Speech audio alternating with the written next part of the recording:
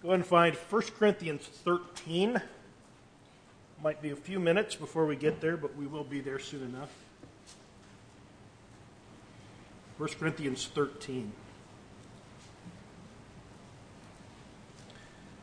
As advertised, this is our monthly Q&A night, where you ask a good question and I attempt a half-good answer. So here's the question. The word miracle is thrown around loosely today. The question is longer than what I have up here. The word miracle is thrown around loosely today. Does God perform miracles today or allow other men to perform miracles today in His name? You'll recall in our final class on the Holy Spirit, where we thought about what the Holy Spirit is up to today, we addressed in one part of that study common claims which are made about the Holy Spirit's work today. One of which was the Holy Spirit enables miracles, and tongues especially is the one that comes to the fore today. But the Holy Spirit enables miracles today. And in that study, I kind of said, I kind of had a cop-out, and I said we had a Q&A question on that, and so we just very briefly and shallowly addressed it. And so today I make good on that promise to come back and address it at some more length. So here's how I think we need to begin. Would you begin, number one, with a definition, and then number two, with a distinction? So, the word miracle is notoriously difficult to define. What is it that we mean when we talk about miracle? It's very easy, I think, to give examples of miracles in the Bible. The plagues, the parting of the Red Sea, Jesus walking on water, virgin births, healing the sick, raising the dead, speaking in tongues. All these are miracles. But thoughtful students of the subject of miracles recognize the difficulty of assigning a definition to what exactly a miracle is. What is it about all of those things that makes them miraculous? And I think the word miracle is actually not self-explanatory. So let's delve into this a little bit. I think you're going to see this is important by the end of our lesson, but bear with me as we talk about definitions. So let's start out with an easy definition that we can discard. These days, people use the word miracle often to simply describe something that's surprising or unexpected. A team comes back from a big halftime deficit, and it's a miracle comeback. By that, they mean it was amazing, but I don't think they mean it was literally miraculous in the sense that Bible miracles are. They're products that advertise themselves about how great they are through the use of the word miracle. And so we have Miracle Whip, and we have Miracle Grow. And as far as I know, there are no miracles involved in making Miracle Whip. And I don't even think it tastes that miraculous or amazing. It's pretty ordinary. But the question hits on the fact. The first part of the question was the word miracle is thrown around loosely today, and that's a true observation. It is thrown around loosely to simply describe anything that's unlikely or unexpected. And I think we can agree whatever the word miracle means, in the Bible it definitely means a whole lot more than that. It's simply something incredible happens. Well, let's try out a different definition. As far as I can tell, a more serious-minded attempt at a definition goes something like this. A miracle is something that defies the laws of nature. An intervention of God into the normal processes and the laws of nature. That would be a typical description of what a miracle is. And that makes some sense. Seas don't part themselves without the intervention of God. Dead people don't just get up unless the Creator God, the only one who has the ability to give life, unless the Creator God reverses death and raises someone from the dead. However, I've got to say it is not my favorite definition. A miracle is that which defies the laws of nature, partly because it imposes a category on the Bible that the Bible does not impose on itself. It implies that there are processes and laws in nature that operate independently of God and must somehow be broken in order for a quote-unquote miracle to occur. Just to touch on a bigger issue, this understanding of this thing called the laws of nature is something that comes to us from a movement called the Enlightenment and from philosophers like David Hume, and it's quite foreign to the Bible and the world of the Bible. The Bible doesn't have a category of things called natural law where the earth ever operates independently of God. No one really thought that prior to about the year 1700. in the Bible, God's providence is set to uphold creation at all times. That without God's power, without God's providence, it all falls apart. God is the one who sends the rain. God is the one who brings forth the harvest. If those things happen, we are to praise God because He has made them happen. The Bible doesn't countenance any act of of providence on God's earth. God doesn't countenance any of that happening absent God's involvement by some quote-unquote natural process that just happens automatically. The Enlightenment category of natural laws is all about trying to describe something that is happening without reference to God. And I just don't think that's something we could ever countenance, something happening like that absent God. So let me delve into this a little bit more. It is also not clear to me that God couldn't do certain things through a quote-unquote natural law that could be regarded as miraculous. It's not clear to me God could use natural laws to do a miraculous thing. So, for example,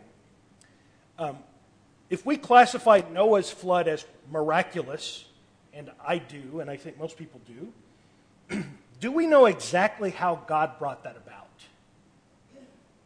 Was it simply magic, where God made it appear?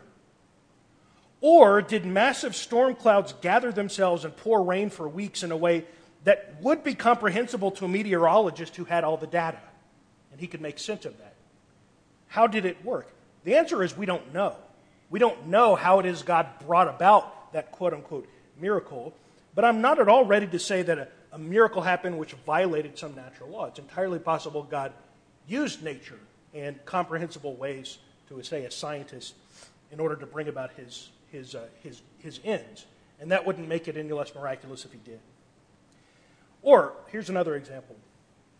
When God predicts the future rise and fall of kingdoms in the book of Daniel centuries ahead of time, exercising His miraculous foreknowledge, the rise and fall of those kingdoms is explainable to a degree by historians in retrospect. We can look back and learn about the rise and fall of Babylon or Persia or Rome, and provided the understanding of the causes and effects of those things are sound by those historians, the explanations, provided that they're sound explanations, do their explanations about natural cause and effect preclude the idea that God still foreknew and brought these events about?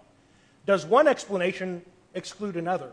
Does the fact that we could explain it perhaps scientifically mean God wasn't at work in it? No. It's not clear to me that God had to somehow violate a law of nature in order to accomplish something that was grand and miraculous and incredible. So, I don't like the definition, quote, a miracle is when God defies the laws of nature. Number one, because the idea that laws of nature are a thing in operation apart from God, this is not a biblical idea, but an Enlightenment idea. And number two, it's not clear to me that God hasn't done or couldn't do miraculous things apart from the laws of nature. Am I making any sense so far? Are you with me a little bit? I'll have to trust that you are. So, here is a third proposal of a definition of miracle. This definition is more modest, but I think it's more biblical. It goes something like this. A miracle is a work of God that arouses people's wonder and bears witness to Himself. So a miracle is a work of God that arouses people's wonder and is a way in which God bears witness about Himself or to Himself. In all the miracles of the Bible, something out of the ordinary, something awe-inspiring happens, which to any honest-hearted person could only be attributed to God. Now, there are people who witness miracles and do not believe in God. You see this a lot in Jesus' ministry and His miracles, but He talks about the hard-heartedness of those who do so. Now, this definition doesn't make a claim as to whether or not we can name the natural law God is breaking. It simply says something incredible happens that points to the existence and the power of God. I think that describes any miraculous event in the Bible, whereas the natural law definition does not explain necessarily every miracle in the Bible. So that's my definition that I'm going to proceed with, that a miracle is a work of God that arouses people's wonder and bears witness to Himself, to God. Now, here's a distinction. The distinction I want to make is between miracles and miraculous gifts. Miracles and miraculous gifts. This is actually something, I got to tell you, I surprised myself a little bit in this Q&A. This is something that never really occurred to me before, and I double-checked it with several people to make sure I wasn't doing crazy talk. Previously, I just had one big pot called miracles that I piled everything into. Okay, the creation of the world, the flood, the burning bush, the Red Sea crossing, the earth swallowing up Korah, Jesus healings, Jesus resurrection, tongues at Pentecost, miracles of the apostle, just in the miracle pot. However, there's an important distinction I want to make. There are some miracles in the Bible which happen as a unilateral act of God, without need for human agency, without the initiative of any human. Creation would be a prime example of that. Calling into existence the universe from nothing, that's the prime miracle. Noah's flood would be an example of that. That's God under his own initiative bringing about that. Or God appearing to Moses in the burning bush, in which the bush is on fire but is not being burned up. That's the initiative of God. The destruction of Sodom would be another. That's the initiative of God doing this awesome judgment. So there are miracles in the Bible which happen as unilateral acts of God. And there are other miracles in the Bible which happen because God empowers a person to do miraculous things through the Holy Spirit. And that person, it seems, is sort of given the authority to initiate a miraculous thing. So, for example, Moses and Aaron standing before Pharaoh and his magicians in the court are empowered. God says he's going to empower them to bear witness to him. And so Aaron could throw down his rod and it will turn into a snake. Or the miracles of Elijah would fit this. Elijah was the consummate miracle-working prophet, the prophet of power. The apostles in the book of Acts are empowered to work miracles. So, the distinction I'm making is that there are miracles solely initiated by God apart from any human agent. And number two, there are miracles initiated by a person to whom God has bestowed the power to work miracles. Does that make sense? So I'm going to proceed from here with that distinction as my guide. First, I want to ask, does God give miraculous gifts of the Spirit today to people? So the question is, does God allow others to perform miracles? That's the first question I want to respond to. Should we expect to find anyone who is empowered to do miraculous things? That's the first thing. And the second question I want to ask, does God himself unilaterally work miracles today, apart from any human agent initiating them? Is that something God said he will or will not do? Is that something we could or could not expect God to do? So that's how we're going to proceed from here. So here's our question. The two questions. Number one, does God give miraculous gifts of the Spirit today? First, a sort of preface. One thing I'm going to do is to set aside the crazies in my answer. A very cheap and easy tactic, I've employed it, when talking about this, is to just point to the charlatan televangelists, the faith healers, the snake handlers in the hills of Kentucky, in order to make the idea of spiritual gifts look silly today. That's one thing that you can do, and there are plenty of silly examples to point to. But that's also a cheap tactic that doesn't actually address the question. I listened to a debate in preparation for this. I listened to a debate between a charismatic, a person who says miracles do happen, people are empowered, and someone who says they are not. I listened to a debate about whether the gifts of the Spirit were for today, and the Pentecostal acknowledged a lot of the charlatanism and abuses among many Spirit-empowered faith healers and modern-day prophets and things like that. And the Pentecostal himself acknowledged a lot of the abuses and silliness and craziness that goes on. The fact that there exist evil people who want to use the gifts of the Spirit for their own selfish ends doesn't rule out that there could exist people who genuinely are empowered by the Spirit. The fact that there are crazies doesn't mean that there aren't genuines. You know, there were charlatans and opportunists in the first century like Simon the sorcerer, and his existence didn't mean there weren't people who did actually have those gifts, like Paul and Peter. So I have sort of two lines of thought here. First, I want to look at 1 Corinthians 13, where Paul foresees the obsolescence of the spiritual gifts. And then second, I want to make a point about the mechanics of how spiritual gifts seem to be distributed and doled out in the first century. So first, 1 Corinthians 13.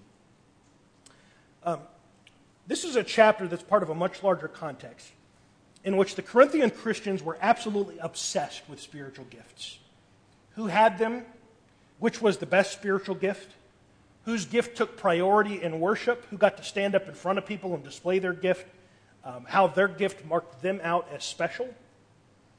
And at the heart of Paul's response is this great chapter on love in 1 Corinthians 13, in which Paul poetically describes the superiority of love to any spiritual gift you could possibly imagine. 1 Corinthians 13 and verse 1.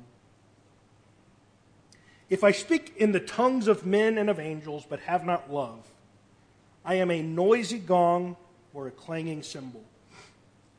If I have prophetic powers and understand all mysteries and all knowledge, and if I have all faith so as to remove mountains, but have not love, I am nothing. If I give away all I have, and if I deliver up my body to be burned, but have not love, I gain nothing. So whatever else we have to say about the miraculous spiritual gifts, he mentions tongues and prophecy here. We need to know, first of all, they are not the pinnacle of discipleship, and they are not somehow marks of maturity, a sign that I have arrived and I am a special person in God's kingdom. Whatever else we say, they are not that, never were. Love, not miraculous gifts, but love is the pinnacle of discipleship and the mark of maturity. And so the first thing I want to say is, even if miraculous spiritual gifts did exist today, I think there is still a critique of modern Pentecostalism here, in which the spiritual gifts, today in modern Pentecostalism, spiritual gifts, in particular the gift of tongues, although they misunderstand what that is even, but in which spiritual gifts, they say, are really at the heart of discipleship and are the sign you have arrived as a Christian. It is a mark of salvation in many Pentecostal churches. To a church in the first century who genuinely did have the gifts, even to them, Paul says, they are not at the center of your identity. Absent love, they are at the very least useless, and even more so divisive and destructive, and they were being that in the Corinthian church. Now, he goes on to describe love in really wonderful and poetic ways in the next few verses. I want to skip down to verse 8 now. 1 Corinthians 13 to verse 8.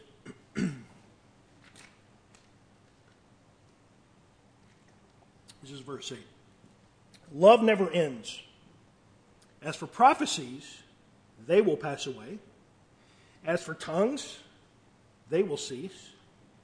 As for knowledge, it will pass away. For we know in part, and we prophesy in part, but when the perfect comes, the partial will pass away. When I was a child, I spoke like a child, I thought like a child, I reasoned like a child. When I became a man, I gave up childish ways. For now we see in a mirror dimly, but then face to face. Now I know in part, then I shall know fully, even as I have been fully known. So the whole paragraph here presents a contrast between the permanent and the temporary. Paul reminds this group wrangling over spiritual gifts that the things they're wrangling over are in the temporary category, the soon-to-be obsolete category. What Paul foresees here is a time when miraculous gifts of the Spirit will cease, when their use in revealing and confirming God's mind will be obsolete, I think because the full revelation of God that he's going to give will have been given. And so Paul basically points to a time when we would live in maturity, when we would be without a constant need for a validation of the message.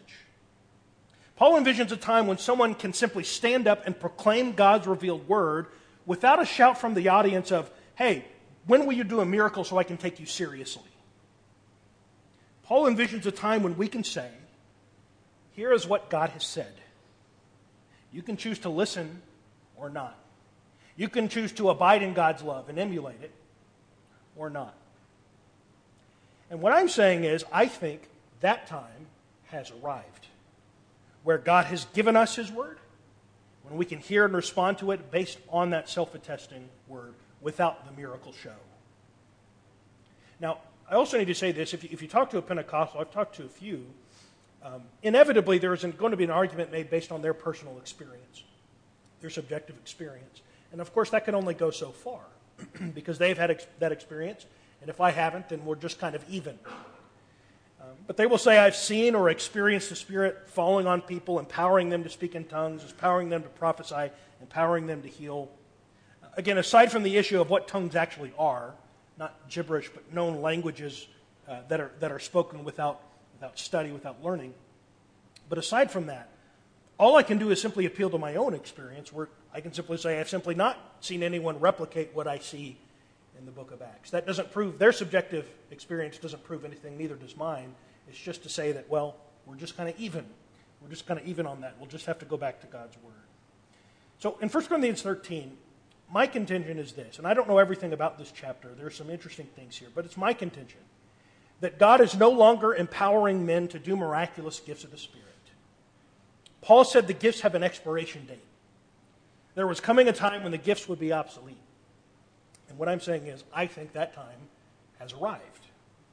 So, let's go to 2 Corinthians chapter 12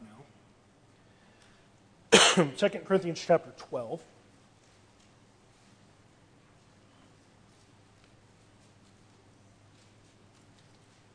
So my second line of reasoning here comes from sort of the mechanics of spiritual gifts. Who had them and how they got them. This is 2 Corinthians 12 and verse 12.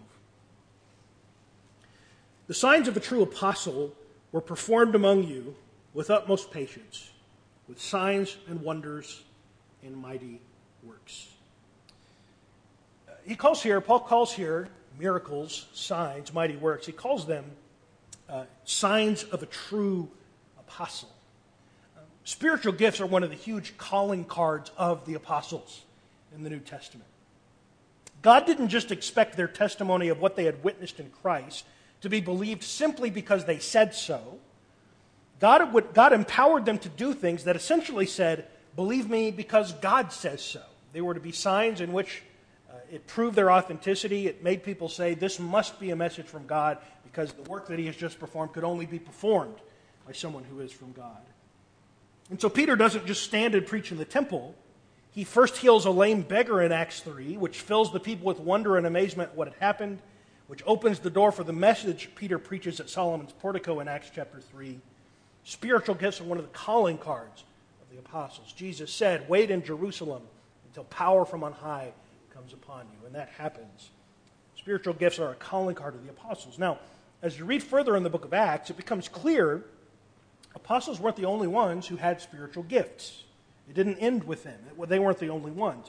There were men like Philip, for example, a man on whom the apostles laid their hands in Acts 6, which seems to be the means by which those gifts were passed to him. Philip went out preaching in Samaria, and Philip's message that he's preached was confirmed by the signs that he did in Acts 8 and verse 6. These signs included exorcisms, they included healing the lame and healing the paralyzed. Go with me to Acts chapter 8. So in Acts chapter 8, Philip is preaching in Samaria. He's working miracles in conjunction with his preaching. People were being converted, people were being baptized because of his preaching. But it becomes clear that becoming a Christian didn't somehow bestow on you the special miraculous gifts of the Spirit. Now, I do think in Acts 2:38 we're told that when people are baptized they receive the gift of the Holy Spirit, but the gift of the Holy Spirit is not miraculous gift. The gift of the Holy Spirit in Acts 2:38 I believe is salvation. Salvation is the gift of the Spirit, just a side note. It's clear in Acts 8 when people are baptized they don't automatically have these miraculous spiritual gifts.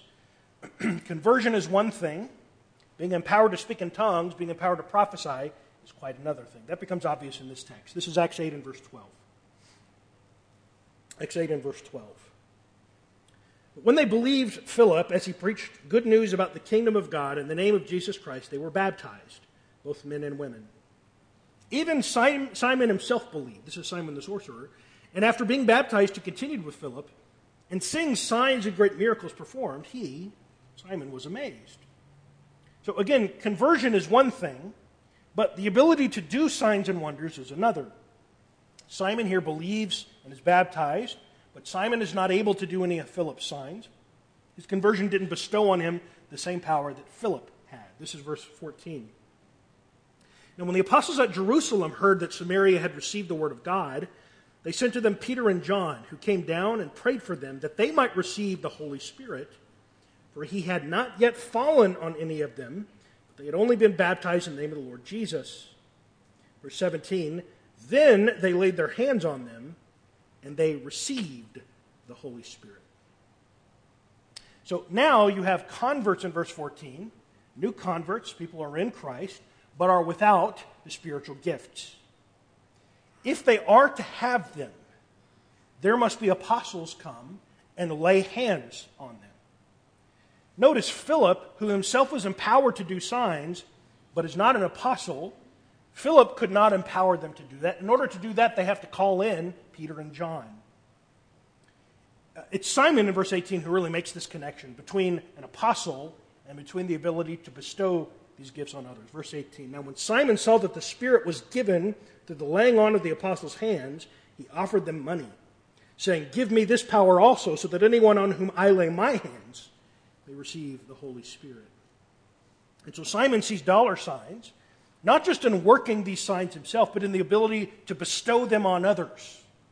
And in order to try to gain that ability, he goes to the apostles, not Philip, he goes to the apostles to try to buy this ability. And of course, he fails spectacularly. The point is, though, to be empowered to work these signs, it seems you either, number one, need to be an apostle, or number two, you need to have an apostle come lay his hands on you. The point is, miracles seem to always be just one step removed from an apostle, and never two. You have to be an apostle, or you have to have your hands laid on you by an apostle. Acts 19, I think, records a sort of parallel event. There Paul meets about a dozen disciples who had been baptized under John's baptism, but never baptized with the baptism of the new covenant. After teaching them, Paul baptizes them in the name of Jesus, and then after he baptizes them, then he lays his hands on them, which results in them, quote, speaking in tongues and prophesying, Acts 19 and verse 6. So the same thing. Conversion is one thing. Being empowered with spiritual gifts is another. And it seems that the mechanism for passing on those gifts was to have the hands of an apostle laid on you. My simple point here is, if there are no apostles today, who is there to lay hands on people to bestow the gifts? Who is there to bestow gifts? So, those are my sort of go-tos. Those are the most, I think, intuitive ways of talking about this. Does God give miraculous gifts of the Spirit today? Number one, no, because Paul himself foresaw the obsolescence of these gifts. And number two, the mechanics of it just don't seem possible today. Now, of course, for any argument that I haven't addressed, there would be a counter-argument, but I don't have time to do all of that. Those are just the ones that seem most intuitive to me. Now, let's move on to a third question, or second question. Does God himself work miracles today? So, remember the distinction I made in the beginning between miraculous gifts and simply miracles, which unilaterally are done by God. I do believe it's the case miraculous gifts of the Spirit have ceased. God empowering people to work miracles, I believe, has ceased. But the other question is, have miracles ceased? Would it be possible for God to unilaterally do an extraordinary work that confounds our expectations and arouses our wonder and bears witness to himself? I think that's a different question than our second point. So this is James chapter 5. Go with me to James chapter 5.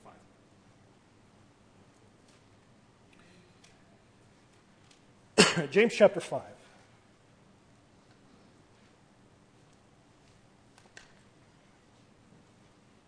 So I think we can make a distinction between the gifts of the Spirit, the empowerment to do miracles, and just miracles themselves.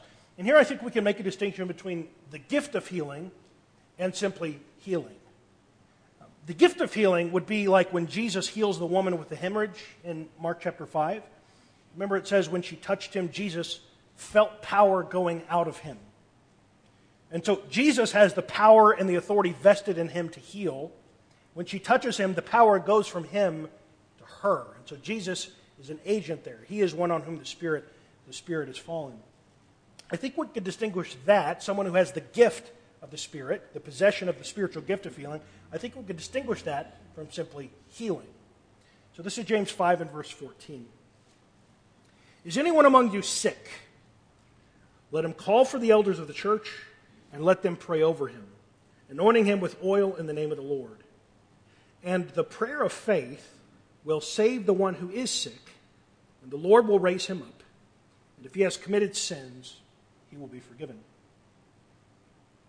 So James 5 seems to be a situation where there are no spiritually gifted collection of elders, but rather just regular old elders who, through a prayer of faith, access the power of God, and it is that prayer which accesses God's power that heals or raises up a person who has been sick.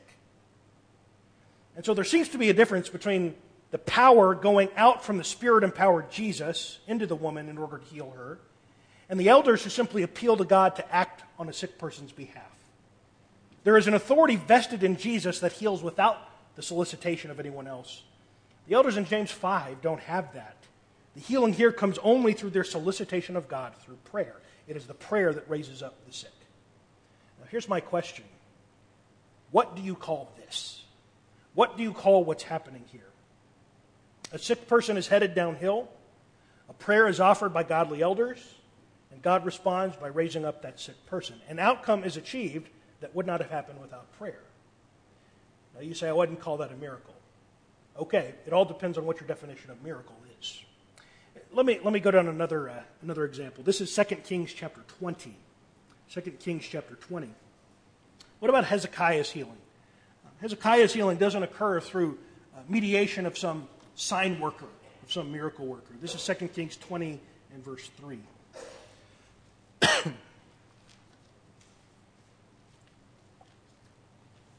2 Kings 20 and verse 3. Now, O Lord, this is Hezekiah praying to God, King Hezekiah. Now, O Lord, please remember how I have walked before you in faithfulness and with a whole heart, and have done what is good in your sight. And Hezekiah wept bitterly. So he is appealing to God. He has a death sentence over his head. He doesn't have long. He is appealing to God to lengthen his life. And God answers Hezekiah's prayer. This is verse 5. Turn back and say to Hezekiah, so God speaking to Isaiah to relay this message, thus says the Lord, the God of David your father, I have heard your prayer, I have seen your tears. Behold, I will heal you. On the third day you shall go up to the house of the Lord, and I will add 15 years to your life. I will deliver you and this city out of the hand of the king of Assyria, and I will defend this city for my own sake and for my servant David's sake. So here is a healing as well as a deliverance from an enemy nation. Here is a healing which involves a prayer from a man and then an answer from God. And the answer says that the prayer you offered altered my plans and caused something different to happen in your body that would have happened absent the prayer. Hezekiah's body was going to do one thing, die soon. But suddenly it will do something else. It will live another 15 years. All because he prayed and God responded with power to his prayer. Now, what do you call that? Do you call that a miracle? Did God use natural means? Did something biologically happen that a scientist could explain, or was it simply a zapping? We just have no idea. Could a story like this happen today? What we're really back to now is the sticky question of what is a miracle in the first place? Could we term a healing that results from prayer, could we term that a miracle? If a healing occurs because of the prayer, that would not have happened absent the prayer, and would have not have happened simply through the medical interventions of our scientific knowledge today, if a healing happens because of a prayer, if we believe that's possible, and if that happens, what in the world do we call that? And to accommodate the definition I don't like about natural laws, is it possible God could contravene the laws of nature within somebody's body today? Is it possible God could interrupt the natural biological processes in order to heal? Is it possible God could do that today? I am not prepared to say that he can't or that he won't. I believe God answers prayer, and I believe God providentially governs the world. I do not believe we live in a materialistic universe where atoms are just banging around and the only things that happen are the things that can be explained by science. And there can only be natural explanations for everything that happens. That is not the universe we live in. We live in an enchanted world.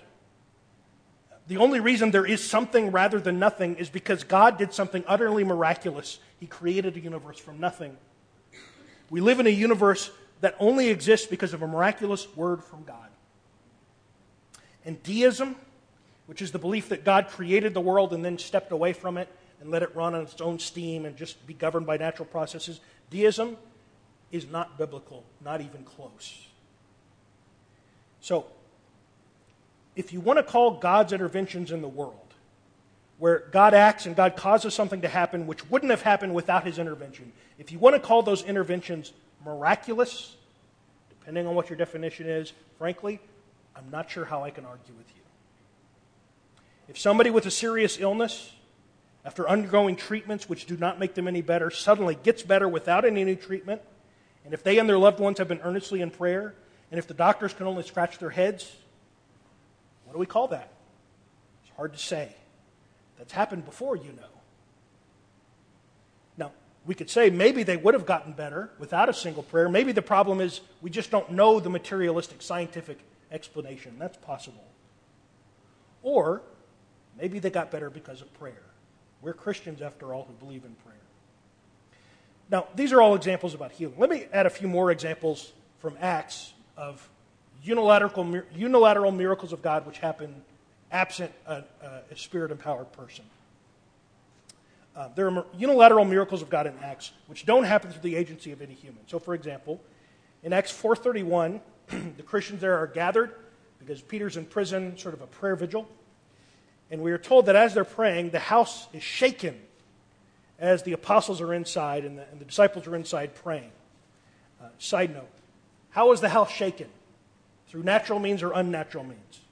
If God caused an earthquake, which seismologists could explain through the movement of tectonic plates, if that's how God did it, does that make it somehow unmiraculous? I don't think so. So that's an example of a miracle that occurs. In Acts 5, and then again in Acts 12, there are sudden deaths, which are clearly and obviously judgments of God. The first in Acts 5 is Ananias and Sapphira, who are struck dead because of their blasphemy. And then in Acts 12 is Herod, who is accepting praise as a god, and God strikes down as well. I don't think any human could work those. I don't think there's any explanation except God decided to do a great and miraculous work. Am I prepared to say God could never do that today? Am I prepared to say God could never make a house shake if he wanted to, and that he hasn't done that?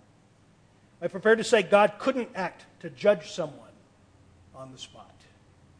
And I just got to say, frankly, I don't think I can say he couldn't and hasn't done that. So let me wrap up with a few concluding thoughts.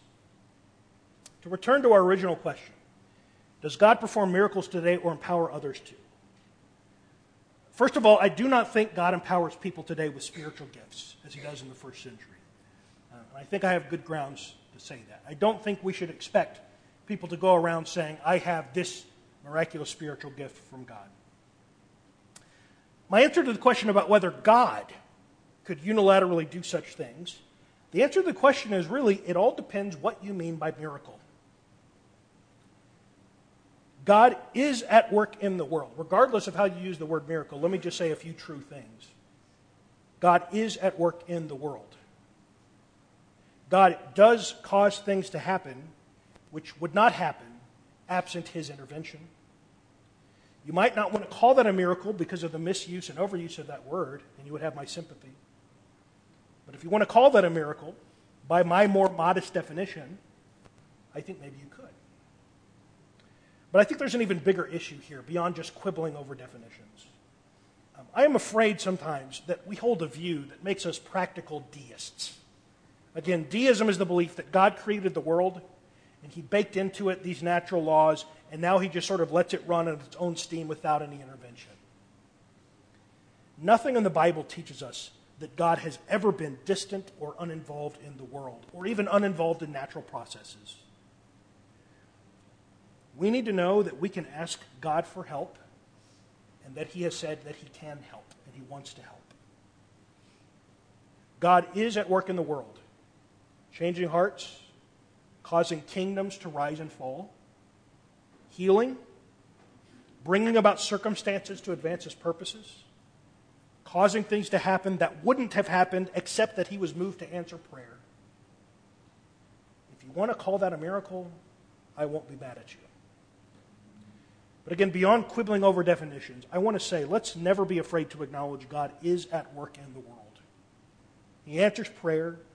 He acts to deliver. He acts to save. He strengthens his people. He blesses his people. And I'll also add, God is still yet to work the biggest miracle of all. That still lies in the future. In the final day, the greatest worldwide miracle ever will occur. Romans 8 and verse 11. He who raised Christ Jesus from the dead will also give life to your mortal bodies through his Spirit who dwells in you. That is a miracle by any definition. And it sits at the center of God's eternal plans for us and at the center of our hope. Our hope is bound up in a final and ultimate miracle that is still yet to occur. So, that's my crack at that. Thanks for the person who asked that. I got to tell you, I surprised myself a little bit on what I had to say about it. Maybe there's someone here that needs to come and to solicit God's power.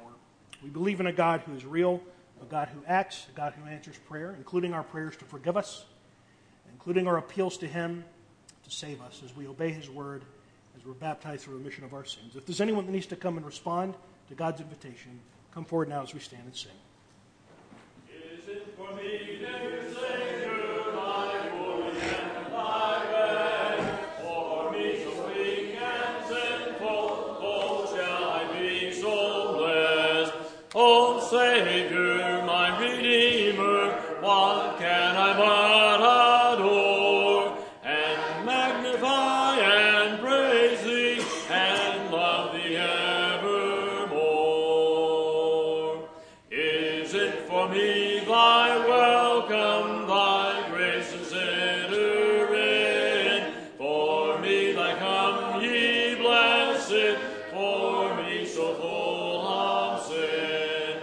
O Savior, my Redeemer, what can I but adore and magnify and praise thee and